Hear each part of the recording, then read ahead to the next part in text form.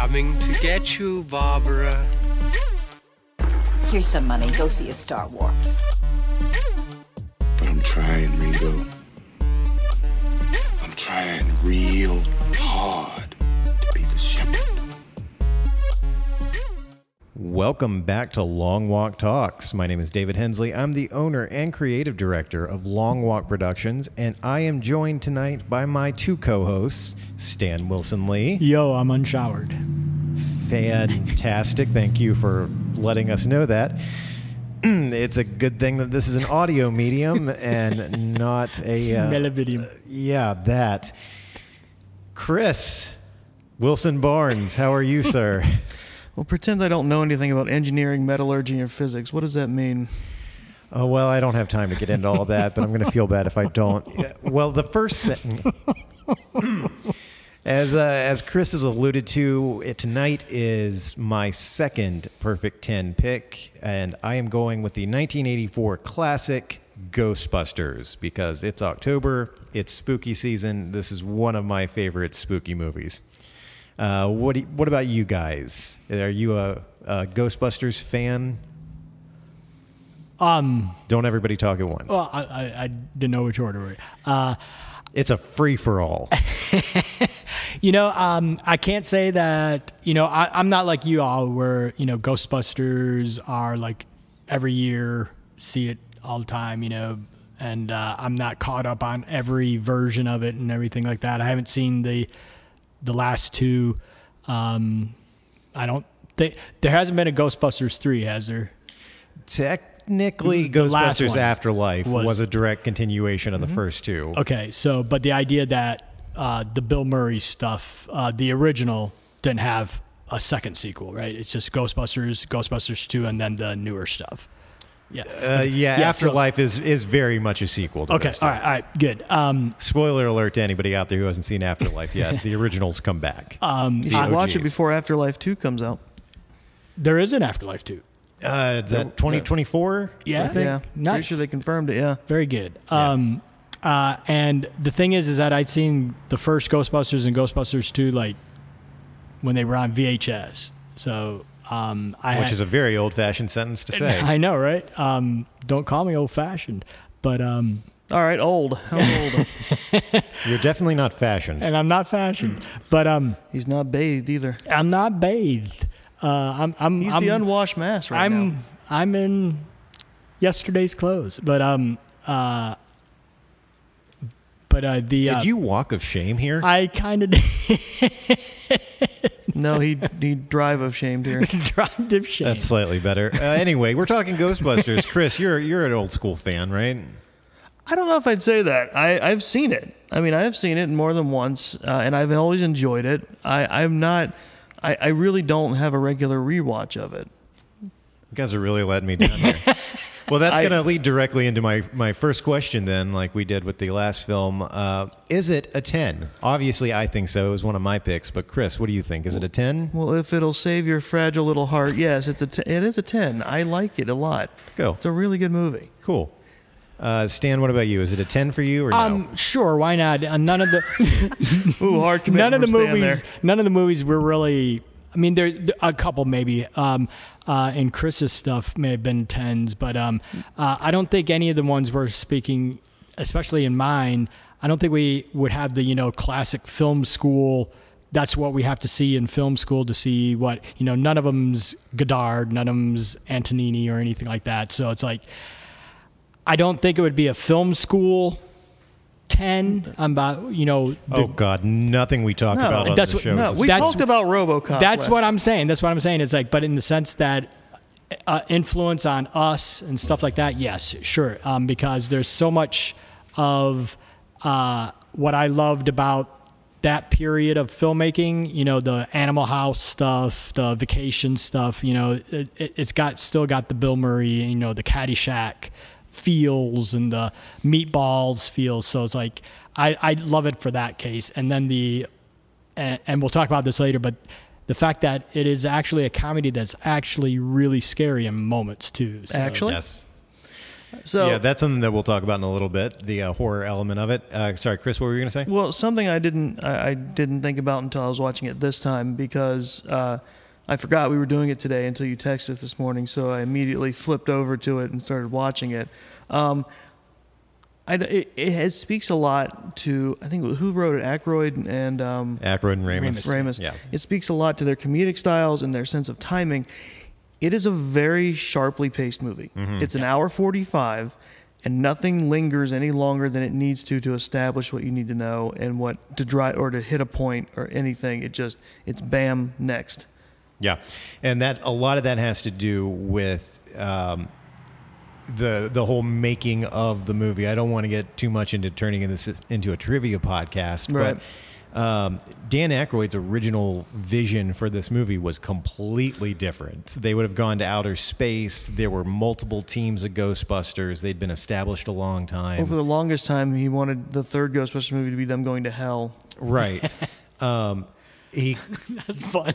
It was estimated in 1984, in the early 80s when he was shopping the script around, that the special effects alone would have cost $300 million. Getting Harold Ramis on board helped him get $25 million, which was incredibly low for a production this size. So obviously they cut a lot of it. They made it an origin story instead. They only had a 13-month turnaround from start of production to release. They started in May of 83 and it was released in June of 84. So the script was not finished when Now, they started filming. It's important to note, like in modern parlance, that could be feasible, but back then that's very fast. Right. That's rocket fast. Right. And it also plays into, that's why it was great to have people like Ramis and Aykroyd and Murray as your cast folks. If you have a script that's not finished, you can finish it as you're doing the movie because they all had experience in that improv stuff. So It's a lot to take in for a movie about the perils of small business ownership. It really is, yeah.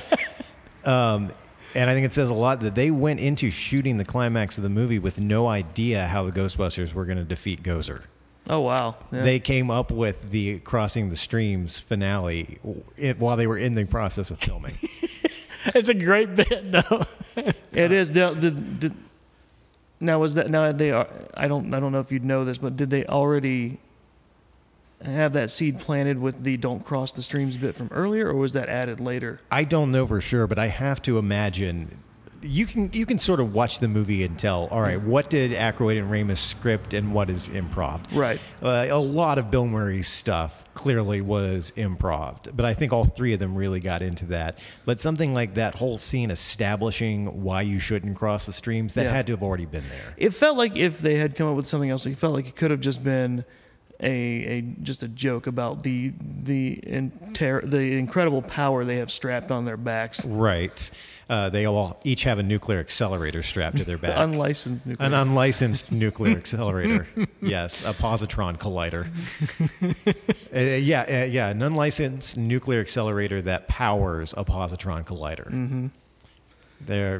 You don't expect that kind of science know-how from a movie like this. Right. But the theme of this movie is so heavily magic versus science that you look at the writing and the performances and you fully believe a character like Egon saying those words. You don't have to know what they mean, but he knows what they mean, knows what it means, and that's what's important. Right. And the thing is like, that's honestly one of the more realistic parts of the movie because it keeps happening, or it has happened multiple times where kids, not knowing why they shouldn't do this, have done things like build small nuclear, like actual like functioning nuclear not devices, but I'm thinking like a reactor kind of things, as a demonstration for like science fairs. And you keep hearing, and I've heard about it multiple times. It's like they just built it; they didn't know that they weren't supposed to. Well, it's shockingly easy to accidentally make napalm. Yes. So science is mustard gas. Yeah,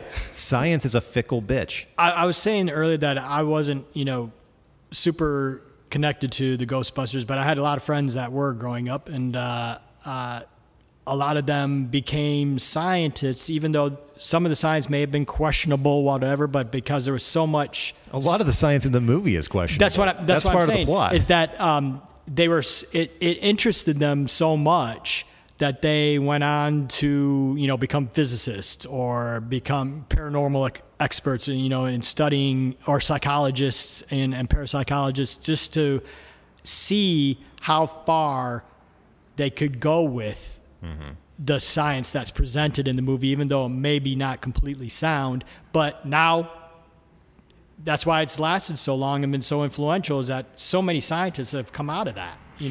That and Back to the Future, Yeah. Well, and how many archaeologists came out of Indiana Jones? Exactly. They were really excited about the Twinkie. Yes. Well, I think it's very interesting that of the three main characters, now obviously Winston Zeddemore was a working class Joe. He was there for a paycheck.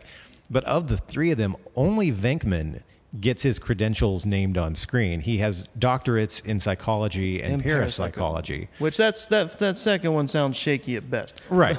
Might be online. Actual medical field, turns out. But the psychology one is on brand, considering how much of a hustler he is. He really is, and I want to talk about that in a second. But I think it's interesting that Egon and Ray's degrees, they're never mentioned. We don't know what their doctorates are in, just that they are doctors.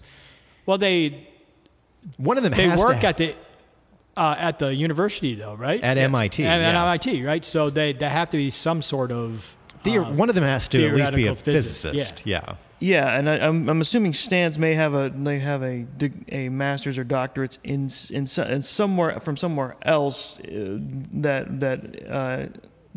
that was built on his love of the paranormal, considering how much he's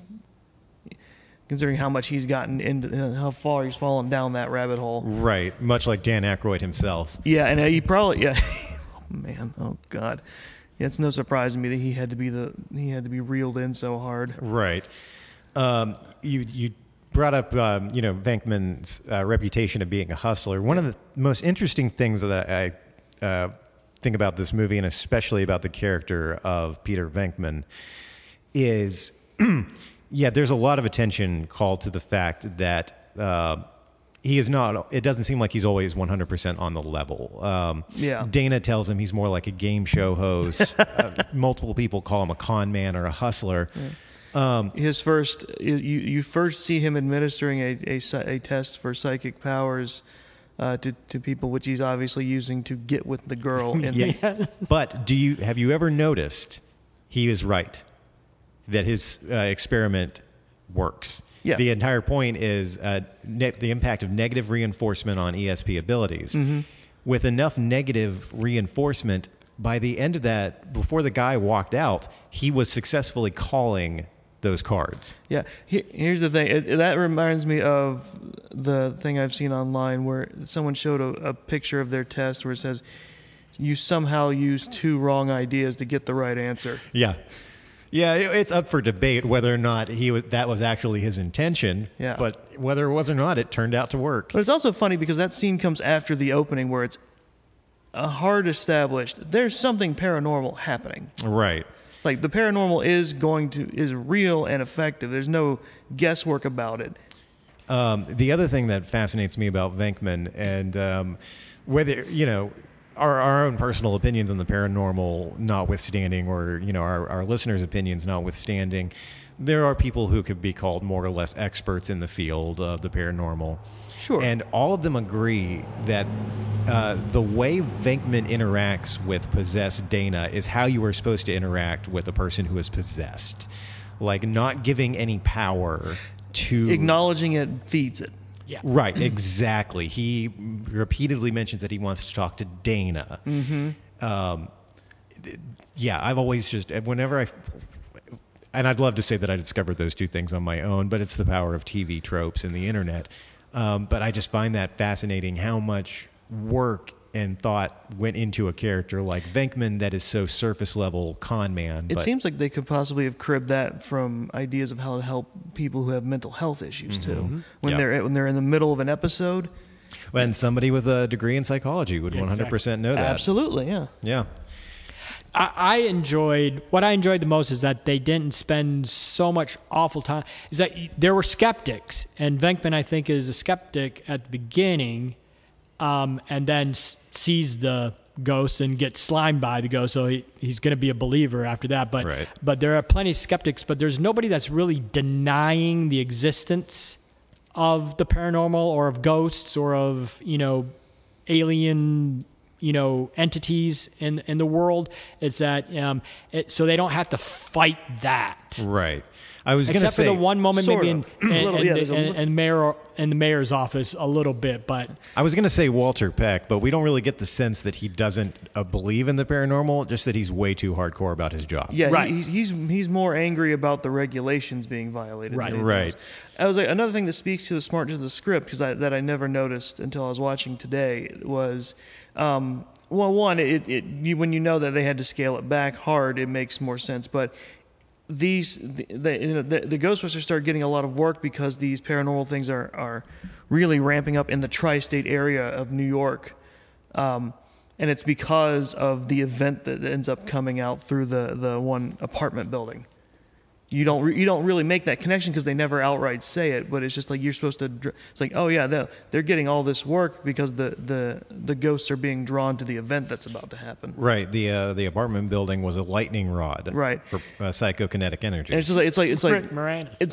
it helps make sense from 1 to 2. Again, no matter what you think of 2, is like why their work dries up after they Yeah. defeat the event. It's like, yeah, and it's like why it wasn't happening more along anywhere else. It was like because this event was happening in this area. Yep, exactly. They just happened to be in the right place at the right time.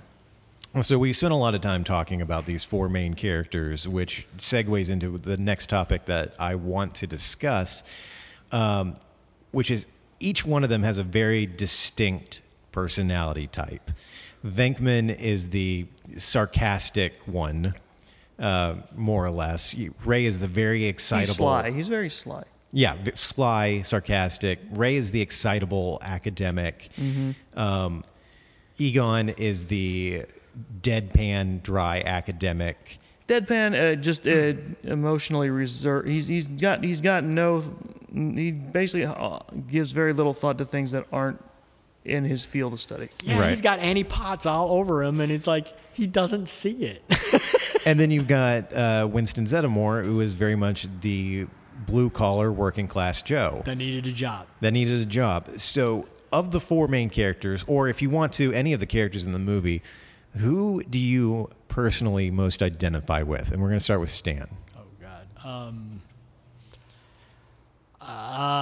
You've had like 6 hours to think about this. He was too busy not bathing. It's true. I would say, but no, because I'm not a skeptic. I'm a skeptic on a reason, but I do have reasonable thoughts that the existence could happen. So I guess it would be more, and I don't really care about making a buck on other people's fears. So it's like I can't be Venkman. So I guess I would be more Dan Aykroyd. You'd be Ray Stantz. Be more Ray Stantz, I guess. You are very excitable. Chris, what about you? Who do you identify with? Winston. Yeah. Yeah, it's like I'm not saying this wouldn't be interesting, but I would be very much in his shoes. It's like, yeah, you know what? The paycheck is clearing, so I'm here. Yeah. If there's a steady paycheck involved, I'll believe anything you want me to. Yeah, exactly. Yeah, that's a great line delivered right after Annie Potts rattling off that whole list deadpan. Yes, including Bigfoot and the Loch Ness Monster. As those are things that they might encounter. I very much so Venkman. I know, yeah. Yeah, I feel like I have that kind of personality. I am a skeptic to a degree, but I also have weird things that I believe in. Well, that and on top of that, like Venkman is also the person who's like, he's just treating it as a thing to hustle until he realizes it's real. And it Right. takes over his girlfriend or who he's been after. So that kind of elevates his stakes. But then he sees how bad it's going to be after his girlfriend is taken over. I So it's just like- said he adjusts his worldview. Exactly. Right. Yes. But it takes a little bit of urge. The nice lady who paid us in advance before she became a dog.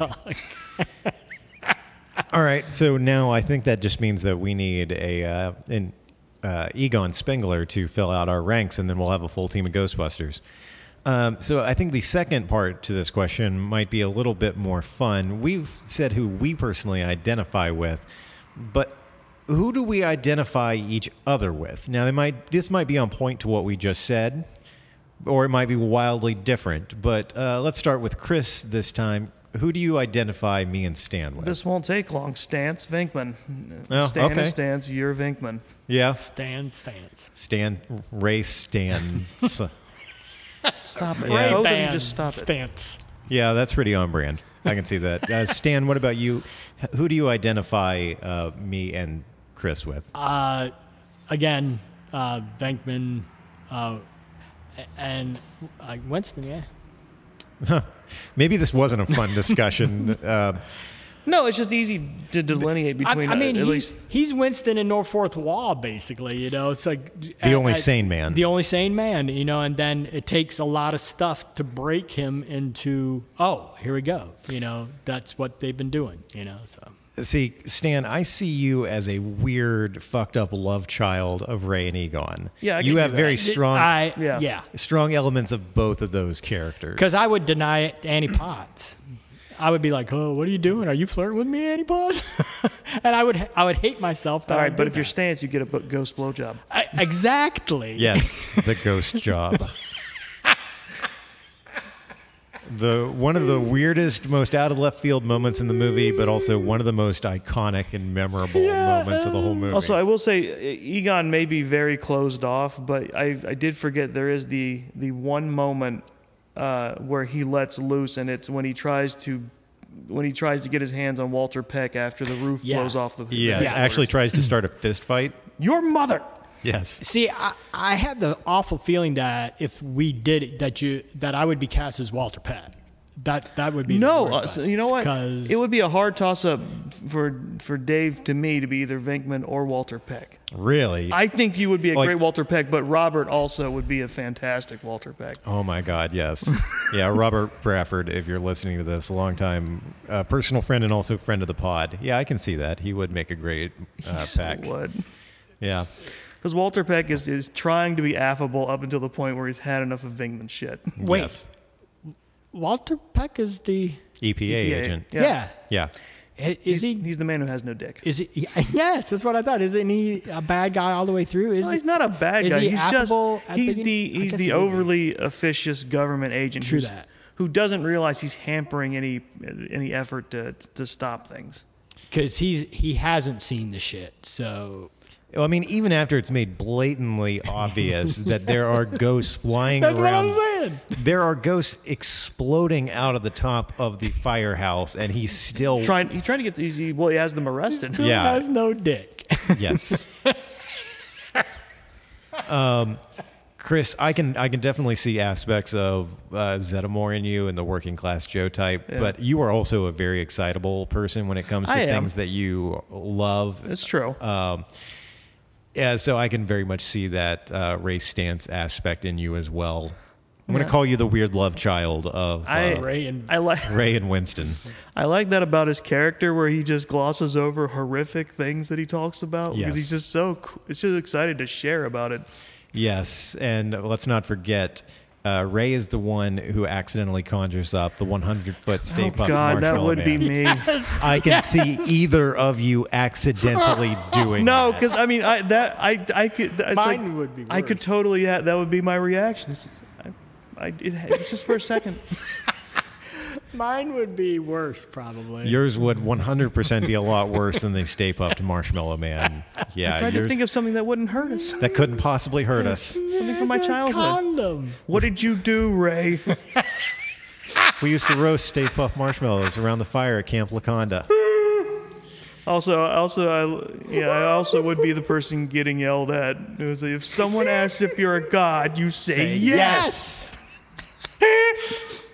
And again, but I can also hilarious. see you being the one to yell that probably at Stan. Yes. Okay. If that's the scenario, that would probably be me yelling at Stan, him. if somebody if I asks conjured you, a condom, just say yes to the god. this is how we go out, killed by a 100-foot condom man.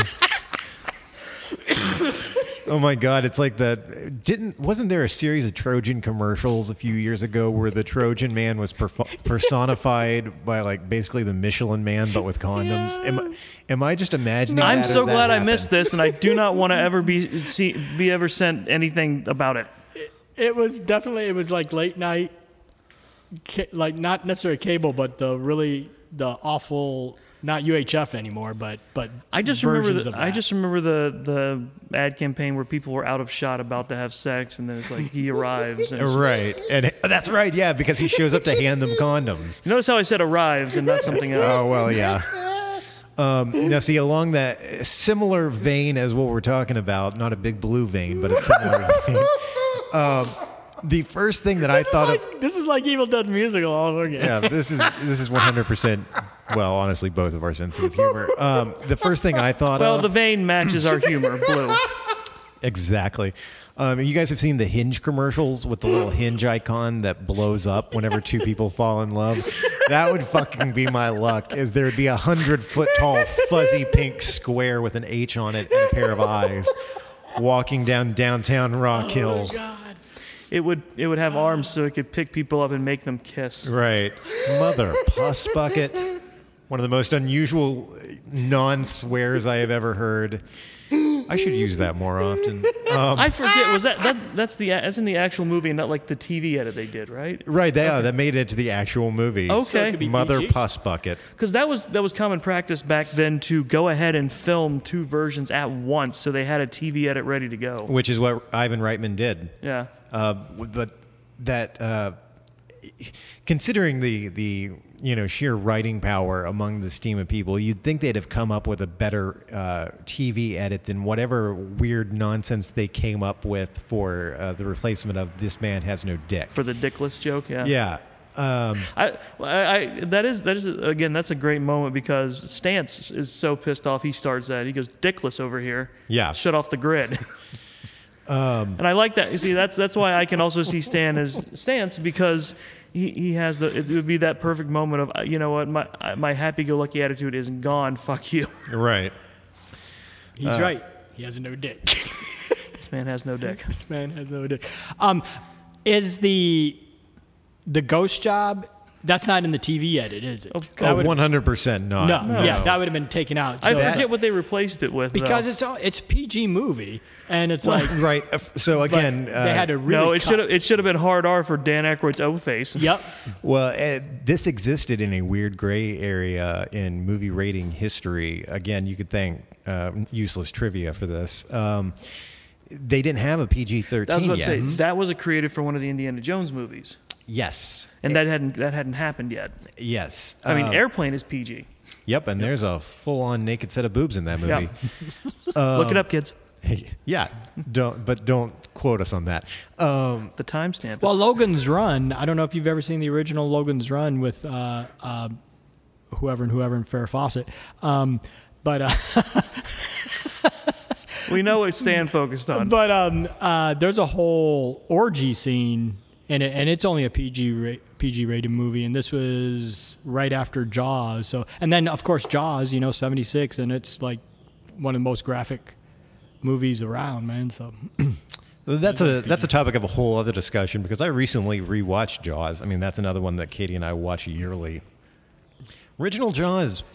Again, and that this didn't is make by- any of our 10 movies, and it is one of our 10 movies, I think. Listen, that's Not something one else. of mine. Listen, that's something else we'll discuss. But the original Jaws, tame by today's standards. True that. Very but- true. But I will always remember the child who turned into a geyser of blood Right? because they made up for it as much as they could. Yeah, there was Well, that. and the opening scene, you have a naked woman swimming and then getting eaten, so it's like you have both boobs and blood in the same scene. I think it's mostly obscured though, isn't it? Or It is. Yeah. She's underwater for a lot of it, but there's a copious amount of side boob. We've gotten way the fuck on track. Ghostbusters. The ghost job, that one section of it got left into the montage, the hard work montage in the middle of the movie. There was a whole subplot where I think it's Zeddemore and Stantz go to an old Civil War fort to investigate a disturbance there. And Is this a ghost prostitute? I don't know if they ever specify, but while sleeping there that night, Ray gets seduced by a ghost who blows him. A ghostitute? There you go. And the only thing that exists from that scene that made it into the movie is that one random cutaway of him getting a ghost job. That was all Dan Aykroyd. That had to have been. 100%, because I cannot imagine Ivan Reitman or Harold Ramis coming up with a scene like that. Oh, I don't know, man. They're just looking at that footage going, well, we filmed it. We filmed Right. most of it. Just put some of it in the montage. We filmed this while we were coming up with how to finish the movie. And Dan Aykroyd had his own idea on how to finish. right? Ah. We got there at the same time, Chris. Oh, no, never say that phrase ever again. At least not on the radio. Not in this subject matter ever at all. All right. Where are we supposed to be again, Dave? Because I don't think we're there. Well, so we just kind of breezed through the first couple of topics. The next one that I want to talk about might be another one that we breezed through, or might be one that we spent some time on. But we brought it up earlier. Winston Zeddemore, Ernie Hudson's character, shows up about halfway through the movie just looking for a job.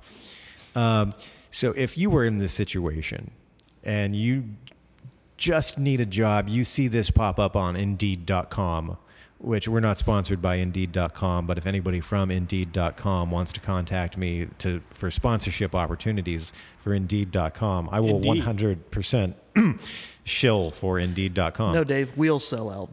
Yes, exactly. But you're browsing online, you see this job offering. Let's be honest, at that point in the movie, it'd probably show up on Craigslist. Which, if anyone from Craigslist wants to reach out to me about possible sponsorship opportunities for Craigslist.com. Does Craigslist still exist? I Yes, thought it got it does. totally busted. It does. There's just, I think they had to crack down on On Craig? on what people could post on there. Yeah. Yeah. But anyway, the job pops up. You see it. Are you applying for it? Chris. Look, it depends. I mean, it's like how long, like what's mounting, like what bills are at the worst? How much have I got? It's like, shit, I'll try it. Yeah.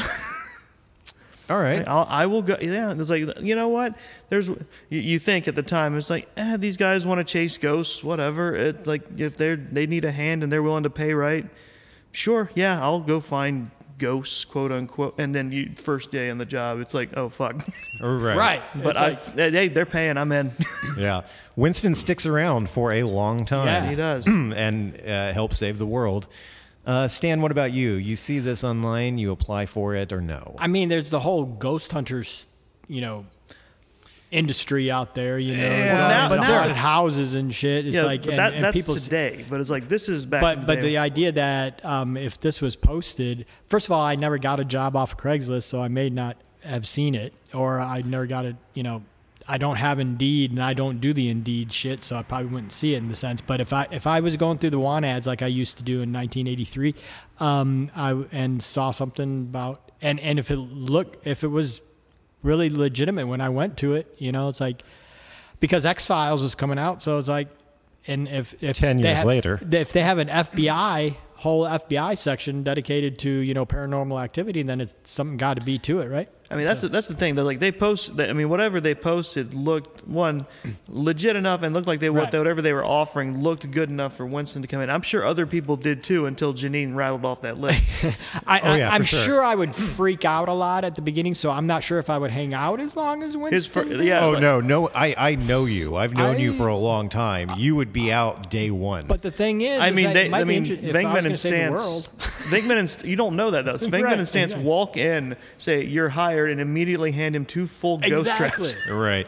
Also, Stan, in 1983, did the FBI do a lot of recruiting through the want ads in Michigan? No, that's the CIA. That seems like the kind of shit they get up to. Yeah. That was back in my day, man. Fantastic. Hey, 1983. That's the year I was born. Right?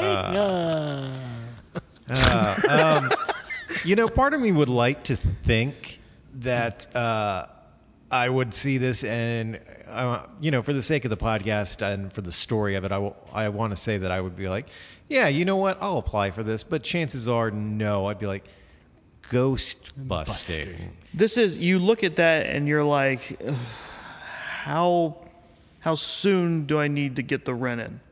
Like, how soon do how much longer are the lights on before I'm like, I'll go talk to these people? Right. And there's some ghosts that are more malevolent than others. So it's like if my first job was, a nice old lady ghost that was hanging out and we needed to Harry Potter her out to someplace else, I think you're focusing on the wrong thing. But the thing is, though, once we got to the things that actually could enter you, that might be a deal breaker for me. Also taking to account the fact that their commercial has been airing. Yes. Right. Because you see it in Dana's apartment when she comes in. It's the "we're ready to believe you," and you look at that and he's like, Yeah. But no, probably not. I would not apply for this job. Stan, there was something ridiculous that you just said, and I wanted to call attention to it, but now it's gone completely out the window. Was it the Harry Potter thing? Oh, well, it was... no, not the Harry Potter thing. The enter you thing? It was not the enter you thing. I think those are the highlights. What about something like firmly in the middle? Like, if it's not a friendly old lady ghost that you got a Harry Potter somewhere, but it's also not something that can enter you. It's something like Slimer. I was going to say, let's call it Slimer. Would you be out the first time you saw Slimer? It appears that when Venkman gets hit by the Slimer the first time, he freaked out, but the thing is, there was the idea that there was a little bit of, he kind of enjoyed it. No. I got slimed. He wasn't totally horrified. That seems to be what his attitude conveyed. So the idea that there might be benefits to it, and then there's the ghost jobs. I think what kept Venkman around after that was the idea of one is he hated that. He clearly hated it. But once he realized, oh, hey. There's shit happening. Yeah, there's shit happening. These ghosts are here and they're around. There's money to be made. Right. I'd like to think that I would be somebody that stuck around because shit's happening. I should really help in making this not happen because this is bullshit and shit's going to end the world. Let's do something. I would hope I would be that person, but I don't know. It's like, I'm not sure if I would quit after Slimer, but I would probably not last to, I don't know, that when What's-Her-Face first shows up is pretty intense. Or when he first talks to possessed Dana, that's pretty... Zool. And then when Rick Moranis gets possessed, that might have freaked me out even more. And it's like the fact that they were able to hang out with Rick Moranis' character and not just like, oh shit, you're fucked, man. And it's like, I don't know. I would hope I would stick around and figure out a way to stick around, but I think I would be done after. Yeah. I think once you're in the middle of that and you realize what's happening, it's like I wouldn't say true believer, but it's like, well, this needs to get fixed. These are the guys who have the capabilities to do it, and they're getting paid, and they're paying me. So right. I would definitely be in at that point. Yeah, when it gets to the Exorcist point, man, or it's like, what's the movie that was done and that your friends were in?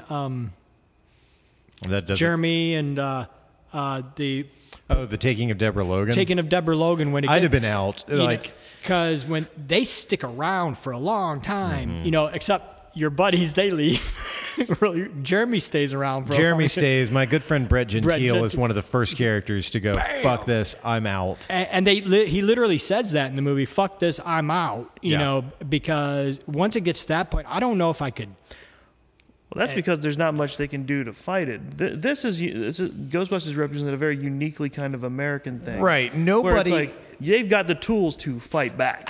Nobody in the movie, The Taking of Deborah Logan, possesses a nuclear accelerator-powered... That might be helpful. Proton that can catch them? Yes. Yeah, exactly. And the traps. It's like, it's like they are especially equipped to be able to stop this unique threat, and it's like that's what makes it interesting and a fair fight. And that might keep me around. Even then, because they're still just. I mean, they're smart guys, but they're still just guys. It's still a more than a kind of an unfair fight dealing with the paranormal. I might end up wanting just to be Annie Potts' character's job. You know, it's like, And I wanna see gonna you get do off. that. I'm going to get off the field. I'm going to just be at the desk. Thank you. I want to see you filing your nails, waiting for the phone to ring. right. I can do that, you know. And when is he going to get some time off? He's been working for 2 weeks straight without a break. Oh man, She's, Janine- we haven't talked about her yet. I want to talk about her so bad. She's so beautiful in this movie. Janine, Winston is very much, I just need a job, give me a paycheck. But then there's Janine, Yes. who, even though she is a believer, because she talks about psychic abilities and everything, she's still very much, this is my fucking job. right. Janine is truly the unsung hero of the movie. And the performance is great. I'm sorry. The performance is really, really great. Her performance is fantastic, but there are scenes in this movie which could be a masterclass in screenwriting and specifically show don't tell. Yeah. I'm thinking specifically of when she answers the door the night that they bring Lewis, who is possessed by the spirit of Vince Clortho. And she opens the door, looks at a police officer, and says, "Dropping off or picking up?"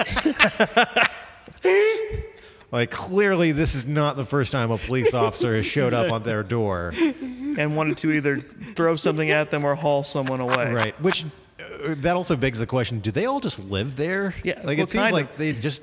Well, maybe I don't know. I think Well, they had the kind of pole, did because they basically, yeah. since it's an old firehouse, they basically had an area they could just reset up as sleeping area. Right. Because that's why Which- they needed to hire Winston. Well, no, right? they do, because basically once the ghost appearances start ramping up, they talk about how they're on call. Like Venkman says, we're on call 24/7. Yeah, that's a good point. So basically, why wouldn't they be living? And it's But a does place- Janine live there? No, oh God, no, she would not. It's not really established, like, what time of night that officer shows up with Lewis. But it's pretty late at night that she's there, which she might just be trying to get in But it Egon's might be pants. summer. That and also as like I have no doubt she would also demand over time and a half if they're going to have her there. So Right. she'd probably be there just as long as she's getting paid. Right. I agree with you, though, that she's trying to get into Egon's, She's never not. trying to convince him somehow, some way. Yeah. Trying to make up a new list to get in his pants, Yes. which is wonderful. The greatest love story that never was, because in the second movie, she hooks up with Lewis. Yeah. Really? So that keeps going, because I didn't know. Like I said, I haven't seen two since the Oh, by the 80s, end of so- the second one, Lewis becomes a full-blown Ghostbuster. Is he okay? Yeah. He becomes. I recently rewatched 2 just the other night. People shit on that movie a lot, and this might be pure nostalgia talking because I saw these movies when I was a kid. Yeah. I love Ghostbusters 2. I think it gets an unfair shake because of how well they knocked this out of the park first try. Right. So expectations are always going to be skewed whenever something like this Yeah. tries to And tries Vigo, again. Vigo the Carpathian, not as great of a villain as Gozer, but still like more of a physical presence than Gozer was, until they become the Stay Puft Marshmallow Man. All right, so that I think brings me to my last topic, which is a lot is made about this being an 80s comedy film featuring a lot of 80s comedy greats like Bill Murray, like Harold Ramis, like Dan Aykroyd. And Chris, you alluded to this very early in the episode, and you're right. It's easy to forget that this is also a scary movie. It is. It's got a lot of really good horror elements, and as a child, They play that straight. yeah, Dana's possession scared the ever-loving shit out of me. It's a great possession. She comes home at night, puts her stuff down, turns on the TV. There is a weird glow coming from a door in her apartment with some kind of like ectoplasm around the door frame. She is looking at it when multiple demonic hands come out of her love seat and start grabbing her. Yep. And then drag her towards a demon dog. Mm-hmm. It's a genuinely scary fucking moment. It is, and I think 80s movies in particular were able, with the advent of technology improving, were able to take the what they attempted in 70s horror and made it that much more scarier in that way. Because there's something very much No, I think that's always it's definitely to the benefit of the movie, where it's definitely a horror comedy in that the terrifying aspects of the ghosts and the paranormal in this are very real, because every time Stantz and Egon talk about it, they talk about the horrific things that are going to come of this, and they take pains to show you it's going to be bad. Rivers and seas boiling. Yeah. Dogs and cats living together. Mass hysteria. I think what makes it cool is like and that's what attracts me to stuff like the Evil Dead and Army of Darkness, and like even Shaun of the Dead. Even though I hate zombies, because it's like this stuff is presented on its face as the truly horrific thing it is, but it's also very much the idea of having human reactions of just like weird moments of laughing it off, or being or just tossing out sarcastic one-liners as defense mechanisms. Right. There's a lot of moments in the movie where things get serious, like possessed Dana talking to Venkman. That scene is not played for comedy at all, despite the fact that Venkman is joking the entire time. Yeah, Louis Tully getting chased down by the other dog is kind of funny until the end when he's trapped. Right. Yep.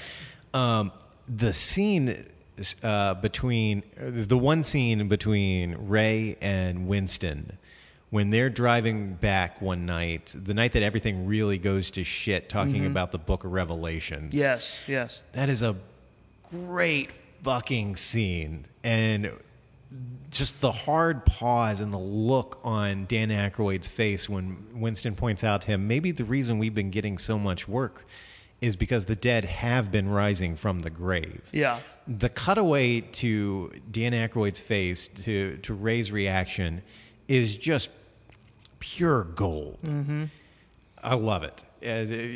There's so many of those moments sprinkled throughout the movie. Like Venkman's reaction when it's initially played for laughs, but when Ray's like, it smells like burnt dog hair, and they suddenly realize, Dana is, for all they know, is dead. Fried inside the body of a demon dog. There are so few moments where Venkman is completely serious, but in that moment, the look on Bill Murray's face is heartbreaking. It's such good stuff. That's something that if you ever want to see more of stuff like that, is always check out like the Law and Order shows. When they have comedians guest star, comedians always do an excellent job of nailing dramatic roles. It's something that they can do because I think they're better at turning on a dime and switching a mood.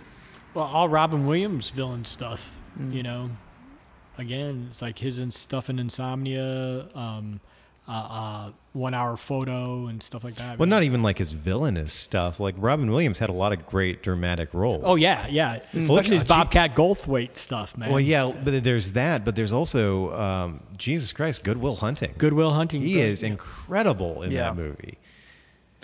There's one I have not rewatched it in many years. Where it's an interesting role of his is Moscow on the Hudson. Great movie. Where he plays a circus performer who defects to America. Oh, I do not know that movie at all. Very good. Never even heard of it. It's one of those HBO ones where I would catch from time to time in bits and pieces when they aired it. Interesting. Well, that was all the topics that I had written down for Ghostbusters. Did you guys have anything that you wanted to talk about before we wrap up? We got around to it, but Annie Potts, and then the career she got to have after that was just wonderful. So it's like good for I love that woman heartily. So, Chris, did you want to spend some time talking about Annie Potts as well? I mean, I could just say her name 20 times in a row. Because we haven't spent a lot. And she's Sheldon's grandma. I don't care. I could. I do. Cool. I could give a fuck. Imagine if your grandma was Annie Potts, though, man. Great. I wouldn't think of her that way, Stan. We haven't spent enough time, I feel like, talking about Sigourney Weaver, who is fantastic as well. So good. I was going to bring up the, how you were talking about her moment getting possessed and playing into the horror of the stuff.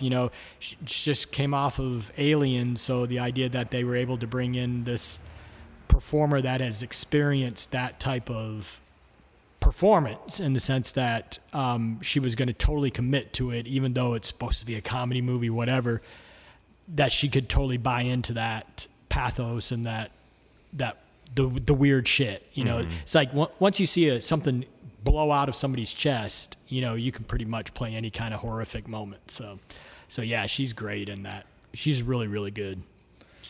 I will always and forever, even though it's not something I always go to a lot, but I will always and forever love this movie for the vibe. The vibe and the tone very much informs my feelings in terms of of characterization, and especially like in horror movies. It's like I like that kind of thing where it's well handled, and at the same time the danger is real and treated as a danger, but at the same time it's more fun. Yeah. It's got one of my favorite jokes of all time. I feel like we'd be remiss, thank you, Jesus, if we didn't mention one of my favorite easy to miss lines of all time, which is at the very beginning, Ray telling Egon and Venkman, "Listen, do you smell that?" It's just such a simple joke that flies over so many audience members' heads, and that I get a laugh out of every time. Listen, do you smell that? Much like this podcast, how we're very glad it's an auditory medium. Yes, please have some. Yeah. I'm unbathed. And God damn it, Stan. All right. Well, I think that's going to wrap us up for this episode. Chris, are we pay-per-view-less for a little while? We got something. I hope. We got one of the Saudi Arabia shows coming up on WWE. Is that this month or next month? I can't remember. I think it's next month, maybe. I hope it's next month. I'm sorry, guys. I got wrestled right the fuck. Was it September, August? I just glassed right over. Well, it was September had the weekend with two WWE and one AEW. Yeah, that's right. I got wrestled out. Extreme over that Rules period. was fun, but yeah, it was. I'm hoping we're good for a little bit. I've got 2 months left of my perfect 10 picks, and you know what, guys? The more I think about it, I might change. I'm not going to say what the next one's going to be because it might change. I still have to watch it, Dave. You have to tell me. Right? Yeah, you're going to know ahead of time. But the more I think about it, like I might attribute recency bias to these last 2 picks because I'd watched them like right before making my list. So it might change, and for that reason, I don't want to say 100% what next month is going to be. I want to change one of mine. Stan, we do not have a time machine. Yeah, there's no going back. Why not, Chris? I thought you were working on that. I mean, honestly, like we could have just done, and I'm sure it's the same for the two of you. We could have had 3 years worth of content. I could have done 12 months of perfect. We can do this every alternating year. Yeah, and who knows? We might if I don't come up with anything interesting. We've had themes the last 2 years, directors, the filmography of certain directors, and I don't think I want to go back to that. I don't think I want to go back to. Why not? There's something coming out in December. What's going on in December? Kevin Smith's new movie. Oh, Clerks 3? Yeah, they'll be out. It's already. I thought it's out. No, it'll be out. It'll be out on Blu-ray. Right, yeah, it's streaming. I got no interest. We can update our Kevin Smith. We could, and you know what? If 1 month next year I'm just desperate for content, I might say let's all watch Clerks 3. And I have friends who went and saw it because they did a limited theatrical run in September. I've got friends who went and saw it and enjoyed it. Yeah. But I'm going to see it because I just love it for Christmas. So I just love his world. So I'm right. And I know that actually it's funny you bring that up because I just today had the twist of Clerks 3 spoiled it for me thanks to TikTok. Of course. Which makes me even less interested in seeing it now. But yeah, so 2 perfect 10 picks left for me. They may or may not change. We'll see what happens in November. But Stan, if people want to reach out to you online, where can they? Chris, if people want to reach out to you online, where is the best place that they can do that? It's like I'm not accessible or something. Well, I'm at Chris the OK on Twitter if they want to answer the call. Love it. And if you want to follow me personally or if you want to reach out to me personally, the best place to do that is on Instagram at DBHensley. You can find me at Ghostbusters.com. Oh, boy. Don't get me sued. If you want .net? .org, obviously.